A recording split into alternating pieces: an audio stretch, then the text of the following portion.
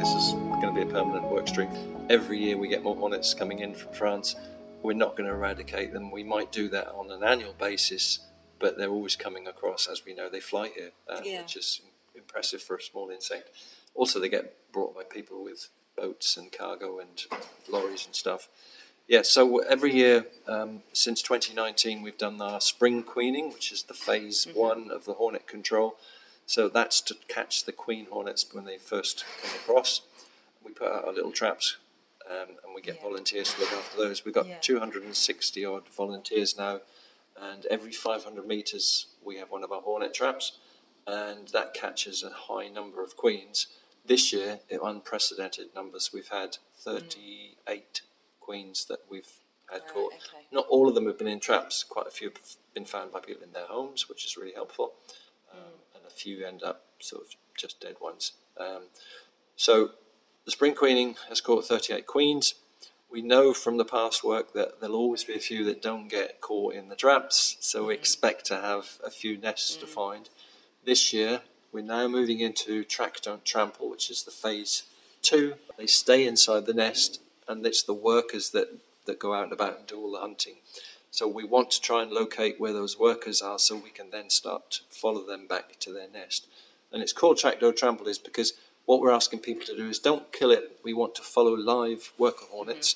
So if they can take a photograph, so we can definitely confirm it is one, because there's lots of things that people get confused by. Once we get a definite sighting, we then put out our bait stations, which is a little pot with sugary liquid in. Those worker hornets find it irresistible. They drink, they get the sugar, and then they fly back to the nest. Yeah. Once they've been there a few times, they get a regular movement backwards and forwards. Now, how far they fly and how long it takes gives us an idea of how far away the nest is, but typically they're within 500 metres of where we get a hornet sighting. So we've had a sighting down near the Imperial, we've had one at the Foulon, we've had one in Varzon and another one up in the Vale at Bordeaux. So for each of those sightings that's been confirmed by a report from the public with a photograph, we suspect there'll be a nest not too far from those points where they're first seen. Yeah. We then have to work on each one in turn and then systematically try to get nearer and nearer to that nest. Okay. And it's a case of being patient, being out there, two of us putting out different locations and trying to get flight lines that eventually will triangulate until we home in on where we think the nest is. And then it's a case of looking hard through binoculars and just trying to look in the treetops.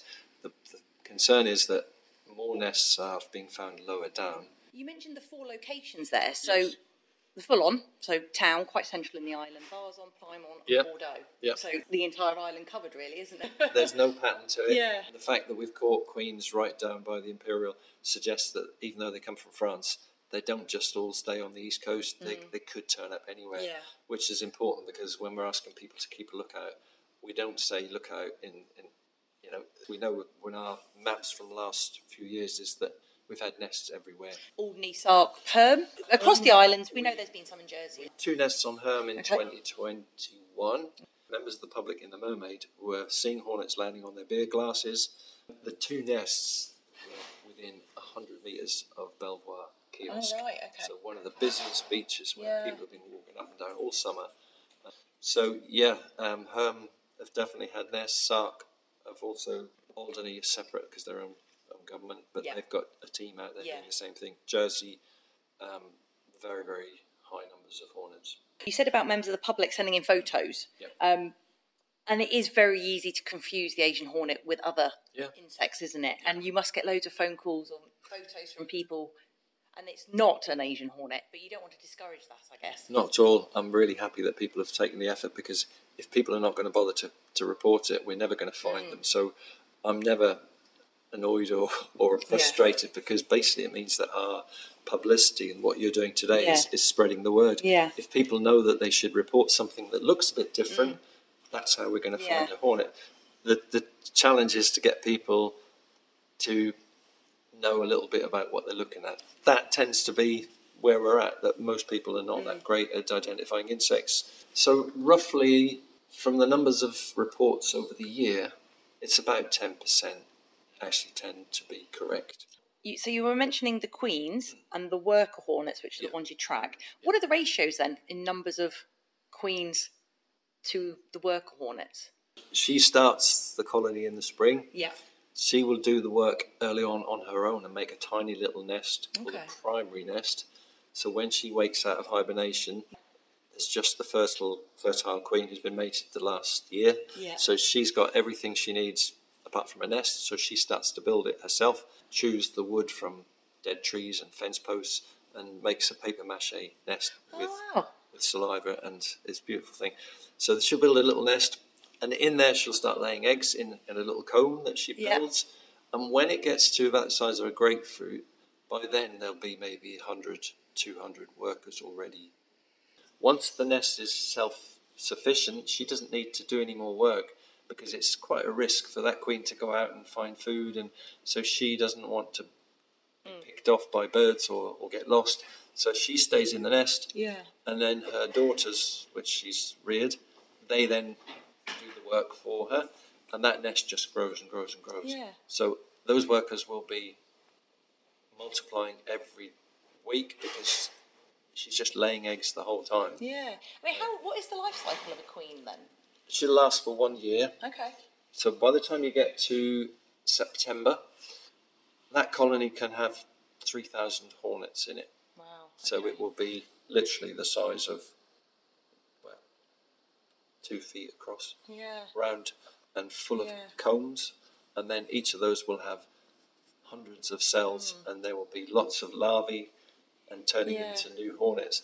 So around about September, something triggers the next phase, which is the sexual reproduction stage, because all of those worker hornets are females, and they're all daughters from the queen. But when something triggers the time to go into the final stage, those colonies produce drones, which are the male hornets, and they produce virgin queens. Okay. And that nest can have 400 queens. Wow. Okay. And those drones, and from different colonies, will find each other, and they go up and they get fertilized. And then all the workers die out, all the males die out. All you'll have left is the fertilized queens from each of those nests that survives, and they go into hibernation. So if you imagine from one queen, you then get 300 to 400 queens at the end of the year. They go and disappear, and nobody knows where they are until the next year. You suddenly realise that you've got a massive problem, because if you miss that nest, you've not just got the ones from France. Yeah. Instead of having 10, you've got hundreds that could be. They don't all survive. Yeah. Some of them will die in the winter, and some of them get diseases or whatever. But that's the life cycle. So in every nest, there's one queen. Mm-hmm. She's in charge of it all. There'll be workers that will live and then die, and then new ones are hatching off. And at its peak, you could get 3,000 workers, and then there'll be about 1,000 drones, males, and then about 300 queens. Yeah. I mean, the way you said about them creating the nest, so using bits of bark and their saliva, and then obviously the nests are, we've seen photos of them before. They're very intricate. They're actually quite beautiful to look at. They're works of art. Yeah. I mean, the whole life cycle. I mean, these are very clever insects. It sounds like the miracle of life, the way they're reproducing and they're self-sufficient. Yeah. So why do we want to get rid of them? It's a perfectly valid question.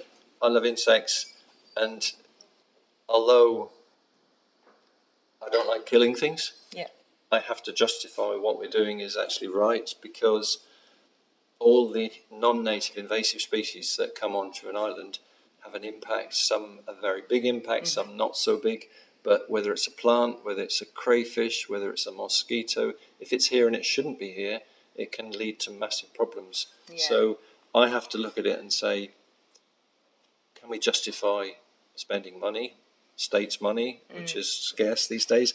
Can we justify what we're doing? Can we actually say there are reasons? And if you think about environmental, human health, and economic, the Asian hornet ticks all 3 boxes. Okay. So let's look at environmental. They're a predator. They're a top predator of all insects that they can catch. Okay. So apart from dragonflies and a few other things, there aren't any other insects in the Channel Islands that predate on all of our pollinators. Okay. So they are like suddenly putting a tiger into a place where they never lived before. Yeah. They eat whatever they can catch. So all of our pollinating insects are honeybees that people are really happy to have because they make honey. Butterflies, wasps, flies. You might think, oh, that's great if they eat all the wasps. But over time, if their numbers got out of control, each hornet nest can take up to 11 kilograms of insects in a season. So you just stop and think about that. 11 kilograms, that's about 24 jars of jam equivalent in weight of insects. They're just taking them out of the local environment. Now, if you have that every year, eventually there's going to be a crash of. So we have to look after our pollinating insects. Yeah. The second thing was human health. These hornets sting because that's what they do to defend their nest, and it's what nature gave them as a very powerful device that says keep away. So if you go too close to a nest, they will attack you. If you hit a nest accidentally, you'll get loads of them. So some people accidentally get stung by a single insect. So this year we've had one person pruning wisteria, disturbed a small nest and got stung on the finger. That's just one person, and he was just a bit sore the next day. In Jersey this year, 9 members of the public have had stings doing exactly the same thing, just gardeners. And these are not the big nests, these are just the ones that the Queen have made. Somebody got 7 stings and was, I think, needing medical attention. So if you've got an allergy to wasp stings, anaphylactic, my son's allergic to bees, if somebody has a single sting from a hornet, that could be life-threatening. If you're out on herm and you get stung, what's going to happen next? It might take half an hour before somebody gets out there.